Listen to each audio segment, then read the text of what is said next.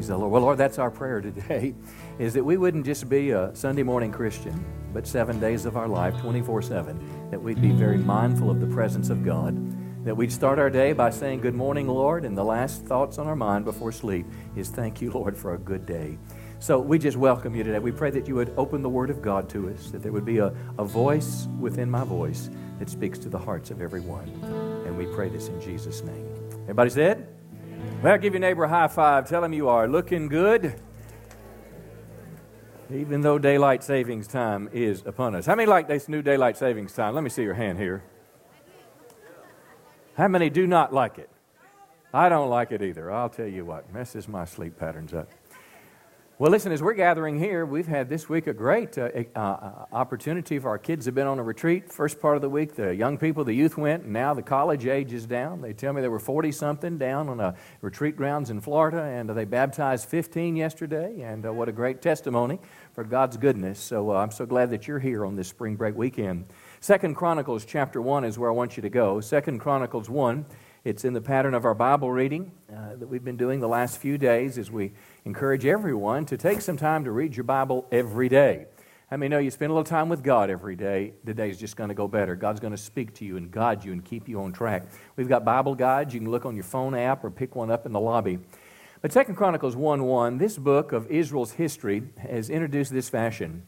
Solomon, the son of David, established himself in his kingdom. David, of course, King David, a man after God's own heart. His son David, or Solomon builds the temple. Solomon is the king, but it's this next phrase that's the heart of the message. Notice what it says. It says, "The Lord his God was with him and made him exceedingly great." Can you say that with me? Exceedingly great. Now, how many know when God makes you exceedingly great, that's got to be pretty good? How many know the best you think of, the best that you can do? If you think of technology, you think of a Bill Gates and what Microsoft did. When you think of the next step in Google and, what the access to information. Well, these things are just the best that man can do. How many know when God gets behind a person, it just really takes off? We're told about it in the book of Kings, 1 Kings 10:23. Solomon had more riches and wisdom than all the kings on the earth. Now, here's my question in this. Why did God bless him like that? You can say something. Why did God bless this man? Why would God pick this man? Now, I've been doing a series as of late. Remember, the series has been called Attention Getters. And how many know this series has been about men and women, people who have done things in life that got God's attention, and God did some pretty incredible things through their lives. I mean, when God picks a believer to either bless in a special way or use in a special fashion, He doesn't do it accidentally. It was not an accident that God picked Peter on the day of Pentecost. It was not an accident that God picked Noah to build the ark. I mean, the Bible says he was a righteous and blameless man. It was not an accident when God wanted to show us the great enigma in life of why bad things happen to good people. He picked Job, a righteous and a blameless man, and he found himself trustworthy. What we're going to see as we look in the life of Solomon this morning, we're going to see why God blessed him so, and it is very clear that it was because of a dominant attitude in his heart. There was something about his relationship with God, an attitude he had that got God's attention. And the cool thing is, it is an attention-getting attitude that you and I can embrace too. So this will be a very practical message on Solomon's life, and I've called the message, "Let's Make a Deal." How many are old enough to remember that old show in the 70s, Let's Make a Deal? Yeah, all right. Well, I'm going to show you a little clip later, and we'll kind of have some fun with that. But let's keep going this morning. 2 Chronicles chapter 1, we're going to look at verse 7, where God and Solomon are having a communication time. 2 Chronicles 1:7, that night, God appeared to Solomon. Now, here he is. He's sleeping and he has a dream or he has a vision. This dream was a bit different than mine. In most of my dreams, I'm kind of in la-la land, but this was a very spiritual dream. In this dream, God was speaking and Solomon was listening. Solomon was very much aware of what was going on. It was a very volitional experience. He was talking, he was communicating. They were having dialogue back and forth. But here's what God asked him, and I want you to think about this. What do you want? Ask, and I will give it to you. That ought at least get a smile out of your face. Can you imagine if God appeared to you and said, "Okay, babe, anything you want, just go ahead and ask, and I'm going to give it to you"? How many know that's going to get your attention pretty quick? I hope your mind's running right now, because Solomon could have asked for a lot of things. Solomon could have said, okay, I want a turbocharged chariot. I want an eco chariot because I'm tired of walking behind this horse. So you understand what I'm talking about? He could have said, okay, steak and lobster for the rest of my life. He could have said, I don't want to have to work a day in my life. I just want to have a lot of fun. He could have said, hey, I want to marry the most beautiful woman on the planet. Or maybe he could have said, hey, I wish turkey season were year-round. Year-round turkey season, no limits, unlimited private land to hunt on. I'm just kind of laughing just a little bit this morning. But how many know when God asks a question like that, whatever's in your heart's going to spring up? If he asked Buddy, he might say, well, I'd like my own private duck spot, and I'd like to be able to hunt ducks all year long. I mean, we've all got things that we're passionate about. You might say, I'd like to hit a home run every time I play ball, and I'd like to live to 1,000 and never be sick. Come on, a day of my life. There's lots of things, but when God says, I'll give you whatever you want, how many know the sky's the limit? And his answer is what got God's attention. Now look at verse 8. Solomon replied, O Lord God, you have made me king. Now let's pause right there and let's remember that Solomon was a humble man. Now Solomon didn't go out and make his wealth. Solomon inherited it all from his dad.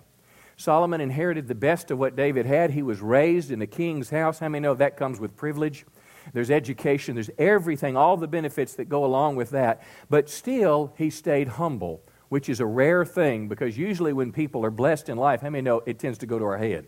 We tend to get prideful when there's accolades that come our way. But he recognized, and this is very key, that God made him king over a people as numerous as the dust of the earth. And here's the request, verse 10. He said, God, I want you to give me wisdom and knowledge to lead them properly.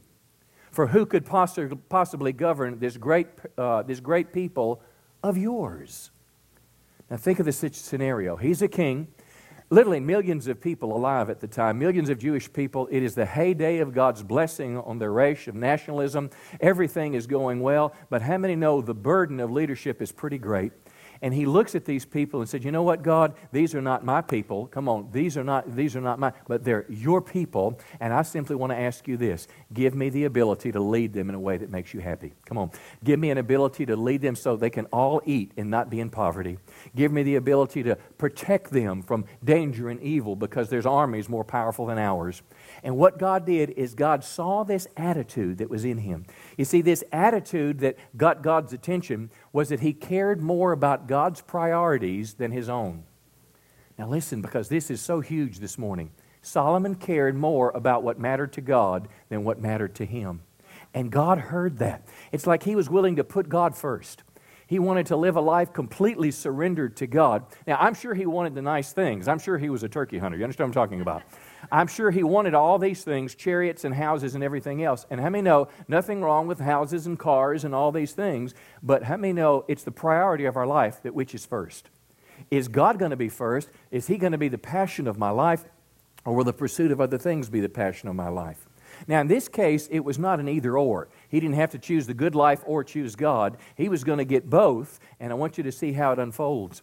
You know, when I was reading about Solomon, I've been following, as you have, the new Catholic Pope, Pope Francis. I mean, if you're a Catholic Pope, you can come up with your own name. Pretty cool thing, I thought. Well, it's interesting how they picked this guy.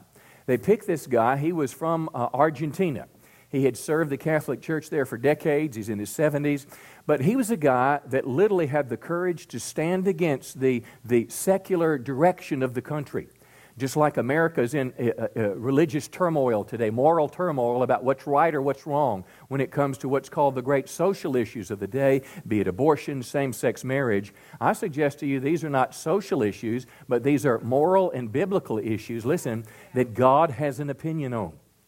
And this Pope, they say, stood against the prevailing thought in Argentina because Argentina was becoming more secular, and he basically had the courage to say it's wrong.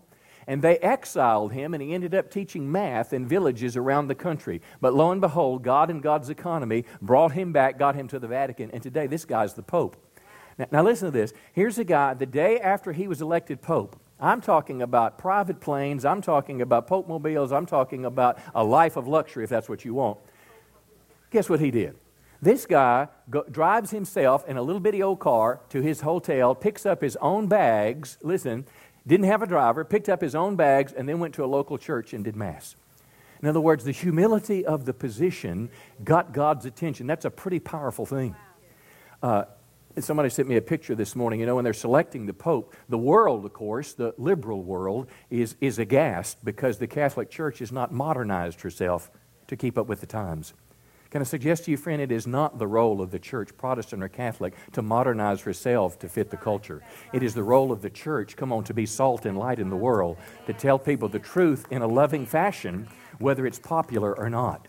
And that's exactly what this man will do. He's reached his hand out to Jewish people. He's reached his hand to the Protestant, the evangelical, because how many know we've got more in common with him than we do lots of folks?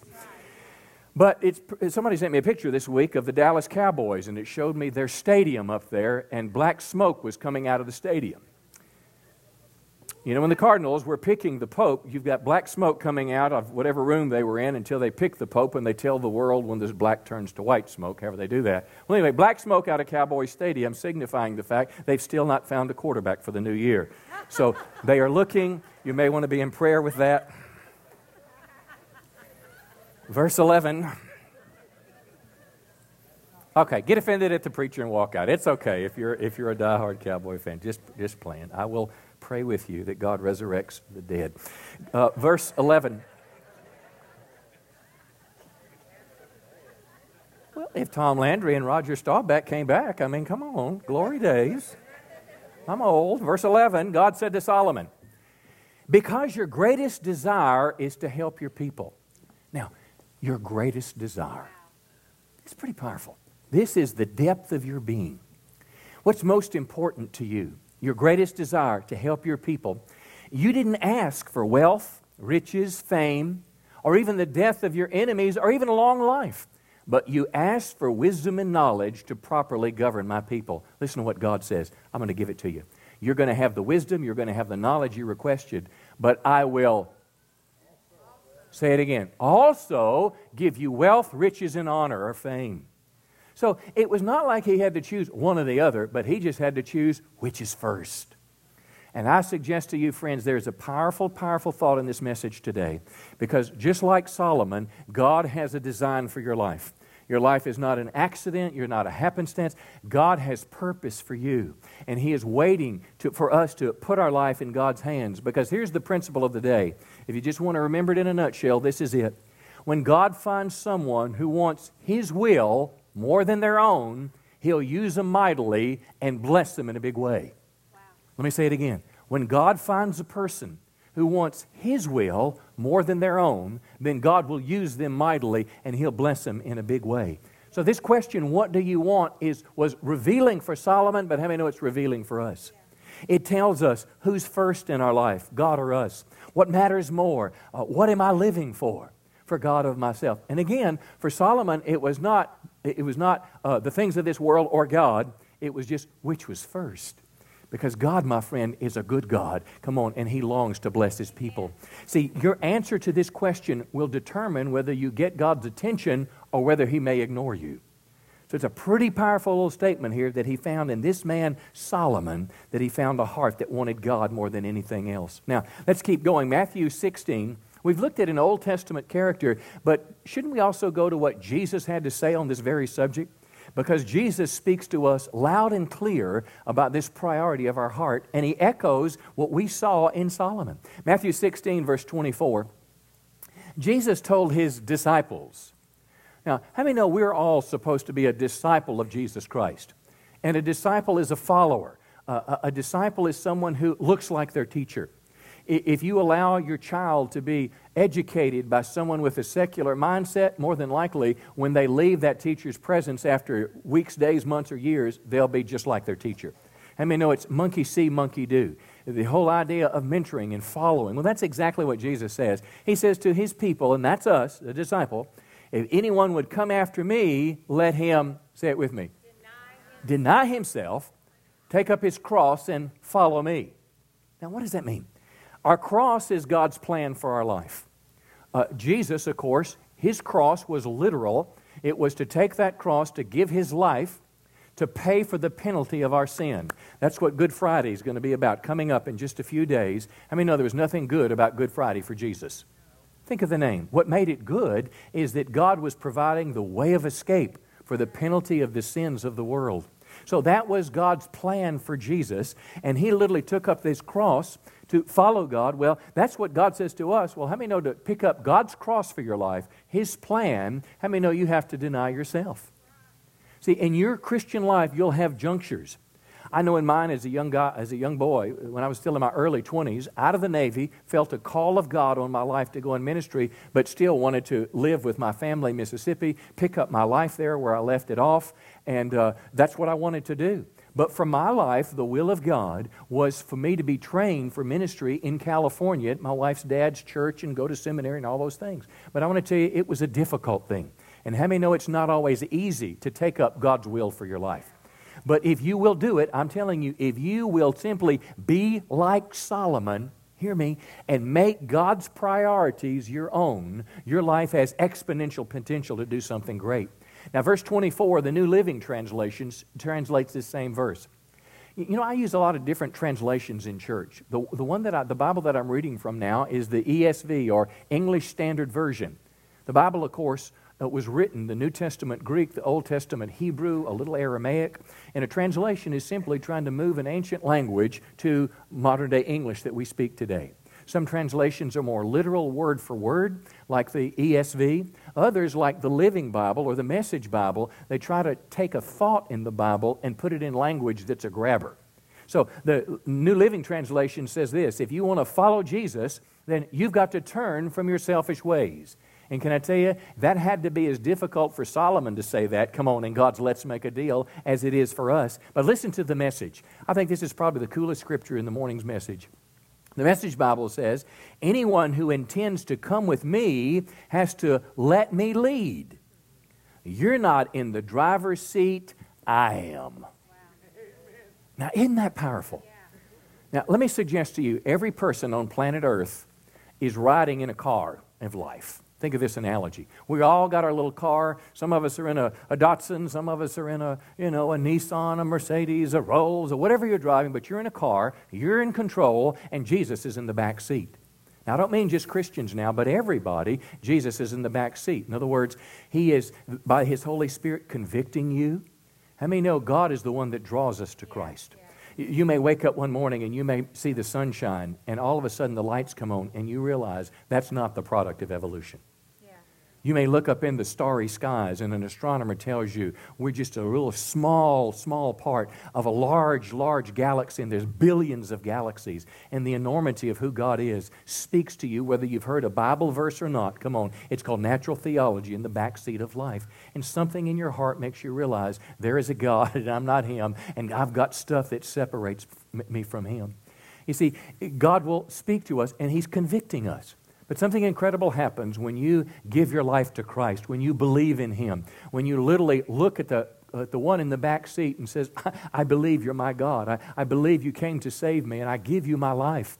And as you extend the hand to Christ, your life, listen, Jesus then moves from the back seat next to you. Now, this is where most people are, most professing Christians, is Jesus is in the car riding, and we're driving. And, if Jesus wants to say something, we'll listen to Him. Now, this whole idea, as I was speaking a moment ago about natural theology and Jesus in the back seat, did you read this week that scientists, literally thousands of scientists working for decades, have found what they call the God particle? It was in an accelerator, and it was over, I think, in the border of France. I think it was in France. But lo and behold, they had found what they believe. You remember the neutron, electron, the proton? They had found what they believed, the particle that was responsible for the creation of all matter. So, inferred in it, though, was now we see what we've called God, this little particle was behind it. Now, these super smart PhDs, listen, I'm just a little simple preacher, and I scratched my head and said, well, who made the God particle? Where did the God particle come from? See, here's what modern science has done. Because we are unfolding God's universe. How many know the technology for your cell phone was available in the day of Adam and Eve? Listen, the technology for jet airplanes was available when Solomon was king. All the technology that we have today, it's not brand new. It's always been there. Man, in his research and his study, have just explored what God designed and created. Wow. And I fear that sometimes because we understand the way it works, think of a child When a child is conceived at birth, when an egg and a sperm come together, there is in that child, listen, all its potential for life that you enjoy today. Its DNA code has already been set. It has been separate and distinct from the other 6 or 7 billion people on the planet. His or her iris will be different. Their fingerprints will be different. They're unique individual created in the image of God. But because we understand it, we tend to take, the sense of the miraculous away from it. But something happens when a man or woman comes to grips with the fact that there's a God and I'm not him and I need Jesus, and Jesus comes to sit in the front seat. Then the battle becomes this: who's going to be in control of my life?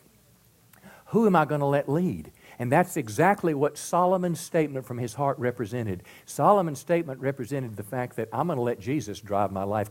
And I'm going to put my life in his hands. And I suggest to you the greatest thing a Christian can do is pull their car over to the side of the road, put it in park, take out the keys, get out of your door, go over to where Jesus is, and open the door and say, Jesus, I want you to take the keys of my life. I want to surrender my life in your hands, and then take him back and let him be seated in the front seat of your life and drive your life. That's why God made Solomon exceedingly great, is because Solomon recognized all that he had was because of God, and the best he could ever be in life was if he would simply give his life to God fully and completely, let him be in control, move from being number one to let God be number one, and God used him in a spectacular fashion. It is a lesson, my friend, that can change your life. Come on, give the Lord a good hand this morning. Now, the Christian life is just in some ways like a marriage. When I speak to a young couple that's getting married, and I ask questions like, who's going to be responsible for taking care of changing the oil in the car? Oh, we don't know. Who's going to balance the checkbook? Well, he is. Okay, who's going to cook? She is. Who's going to clean? She is. And I say, how about both of you are? Here's the deal. Who said that's right? George is going to go home today. And he's going to get Clorox, and he's going to get Windex, and just anything that you want him to do, George is going to do. Give George a big hand. He's such a great husband over there. Well, let me tell you how to have a happy life. Figure out who's best at the different things and let them do it. That doesn't mean that you don't help and have your part to play. But listen, if my wife was responsible for changing the oil in cars, we'd have oil all over our driveway. Now, listen, I love my wife, but that's not her thing. Listen, some of us, if you were responsible for cooking, you would starve to death or go broke because you had to eat out in restaurants all the time. I mean, we all have graces and things that we do in life, but how many know both of us can do dishes? Yeah. And my girl said, amen, real loud on that one. Let's keep going here. But this is the same thing in your life with Christ. Your life with God was never intended to be lived with you driving the car. God always intended for him to be the driver, and if you let him do that with your life, you'll be like Solomon, and your best days can be ahead of you. Now look at verse 25. Jesus is continuing to talk about following him. Jesus said, if you try to hang on to your life, you'll lose it. And this is a big oxymoron in Scripture. If you give up your life for my sake, you'll save it. So let me ask you a question. How in the world can you save something you give up? How in the world can you find something you give away? God, this is where God comes into play. See, hanging on to your life means being in control, staying in the driver's seat.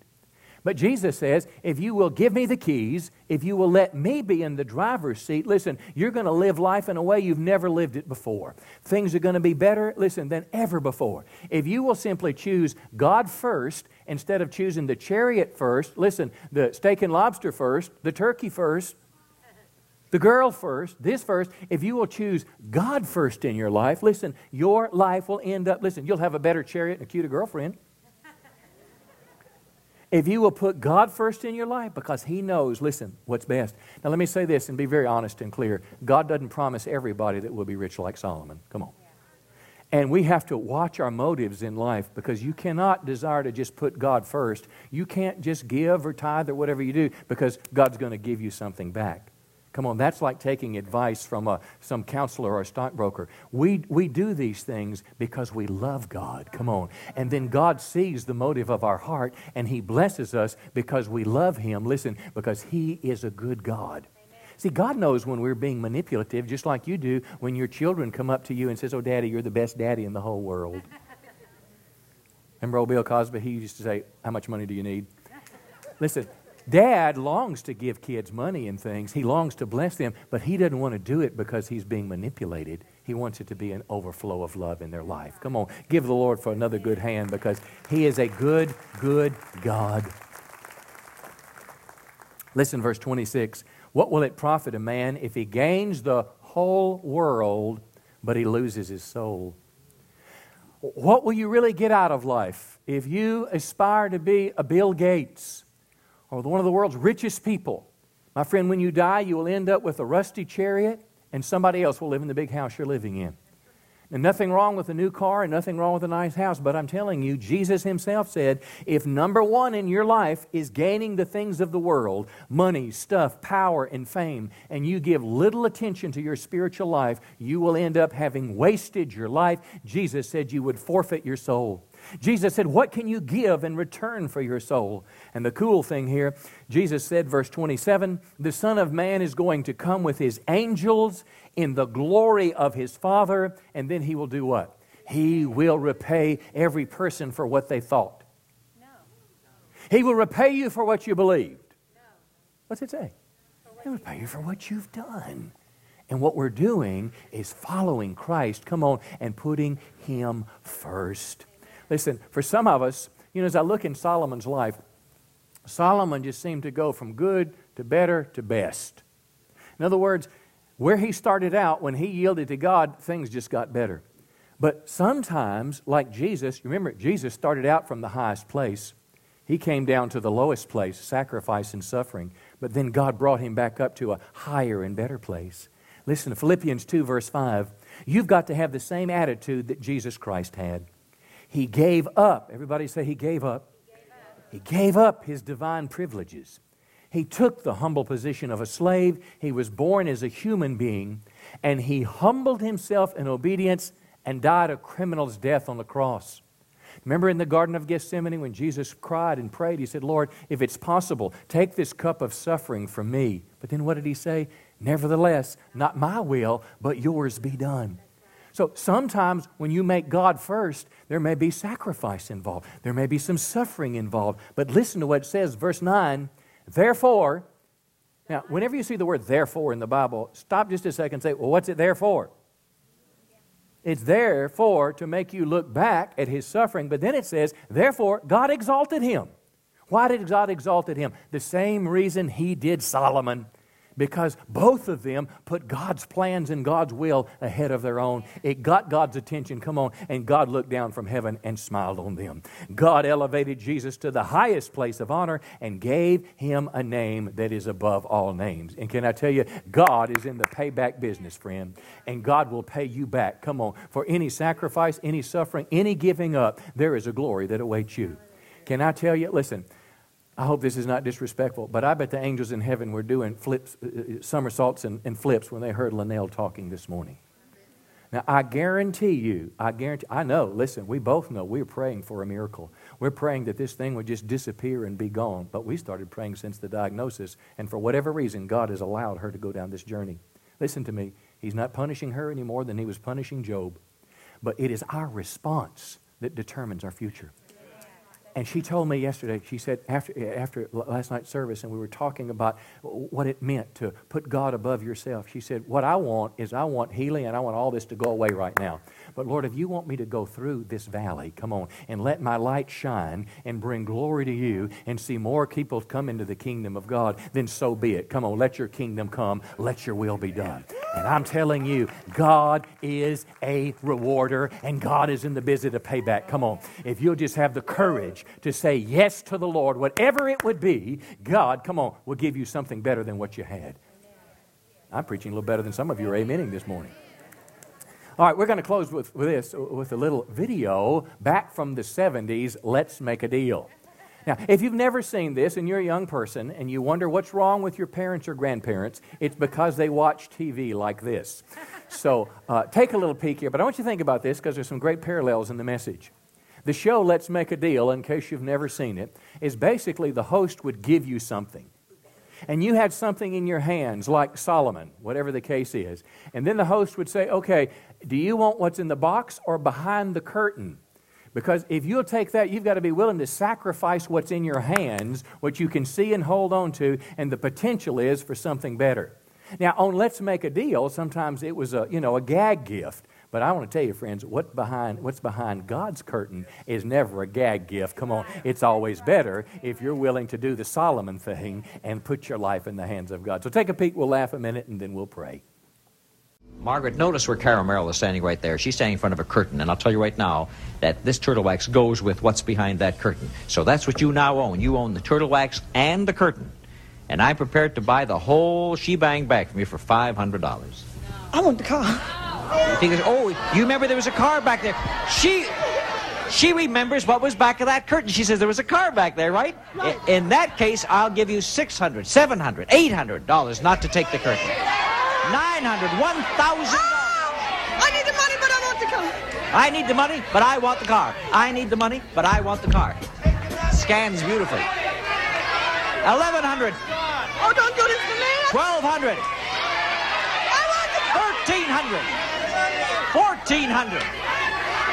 $1,500. I need the money.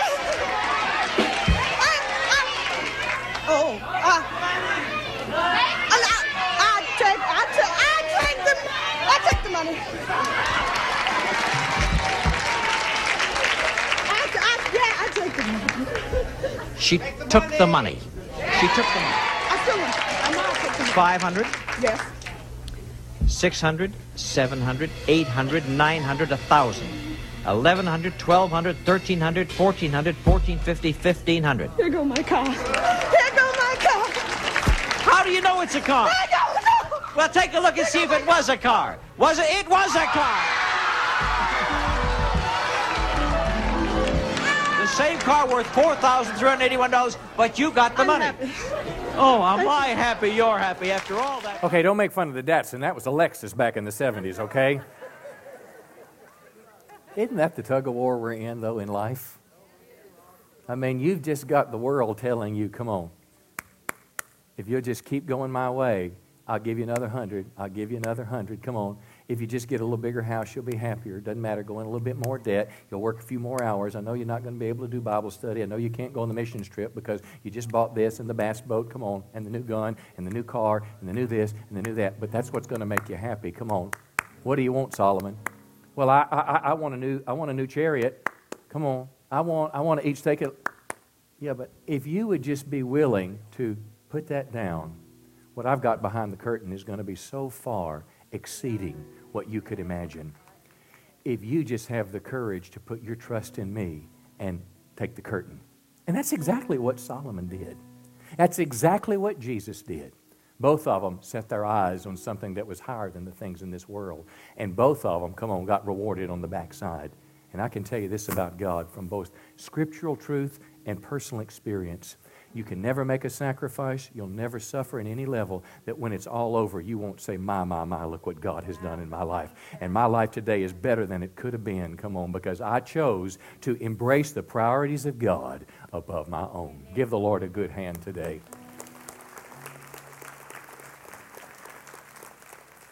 Now look, let's take the last 5 minutes here, and I want you to just pause just a second because I believe the Holy Spirit is all over what we've been talking about today.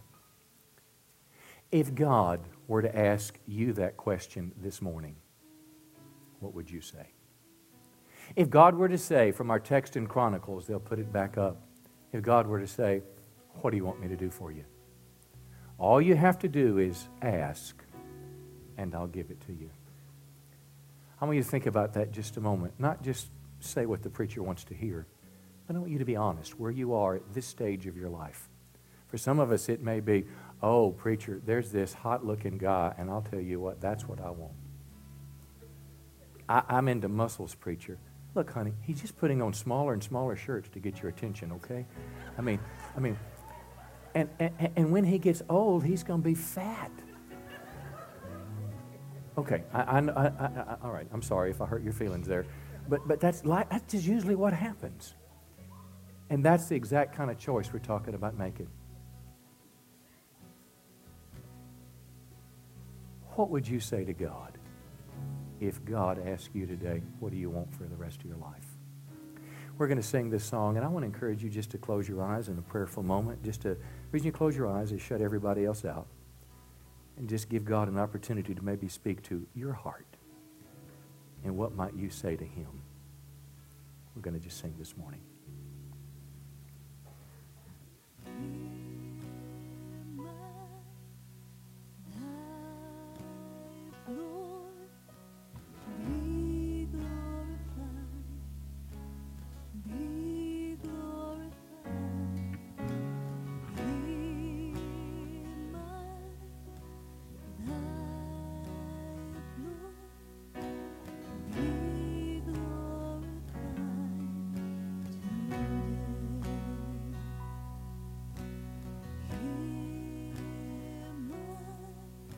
Just sing it. It's very, very simple. In my life be glorified. Just sing it. Be first. Be first is what you're saying. I choose your priorities, Lord.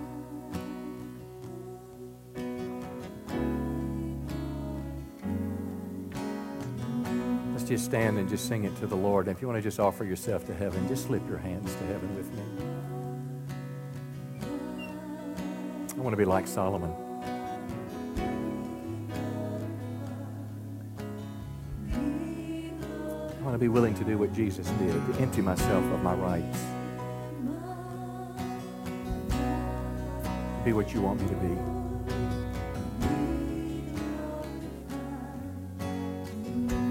I just embrace your purposes, Lord, for my life.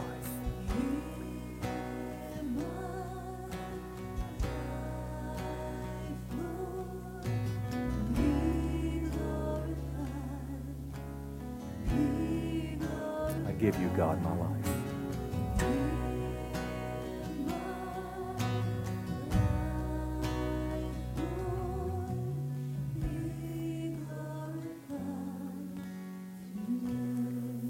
Heavenly Father, I want to pray that you would just make this a very holy, sacred moment, that something deep would happen in our lives today, that you would break through whatever layer there is that's been holding us back.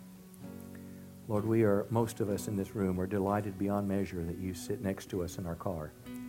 But today, we're giving you the keys. Today, we're pulling over at the side of the road, putting the car in park,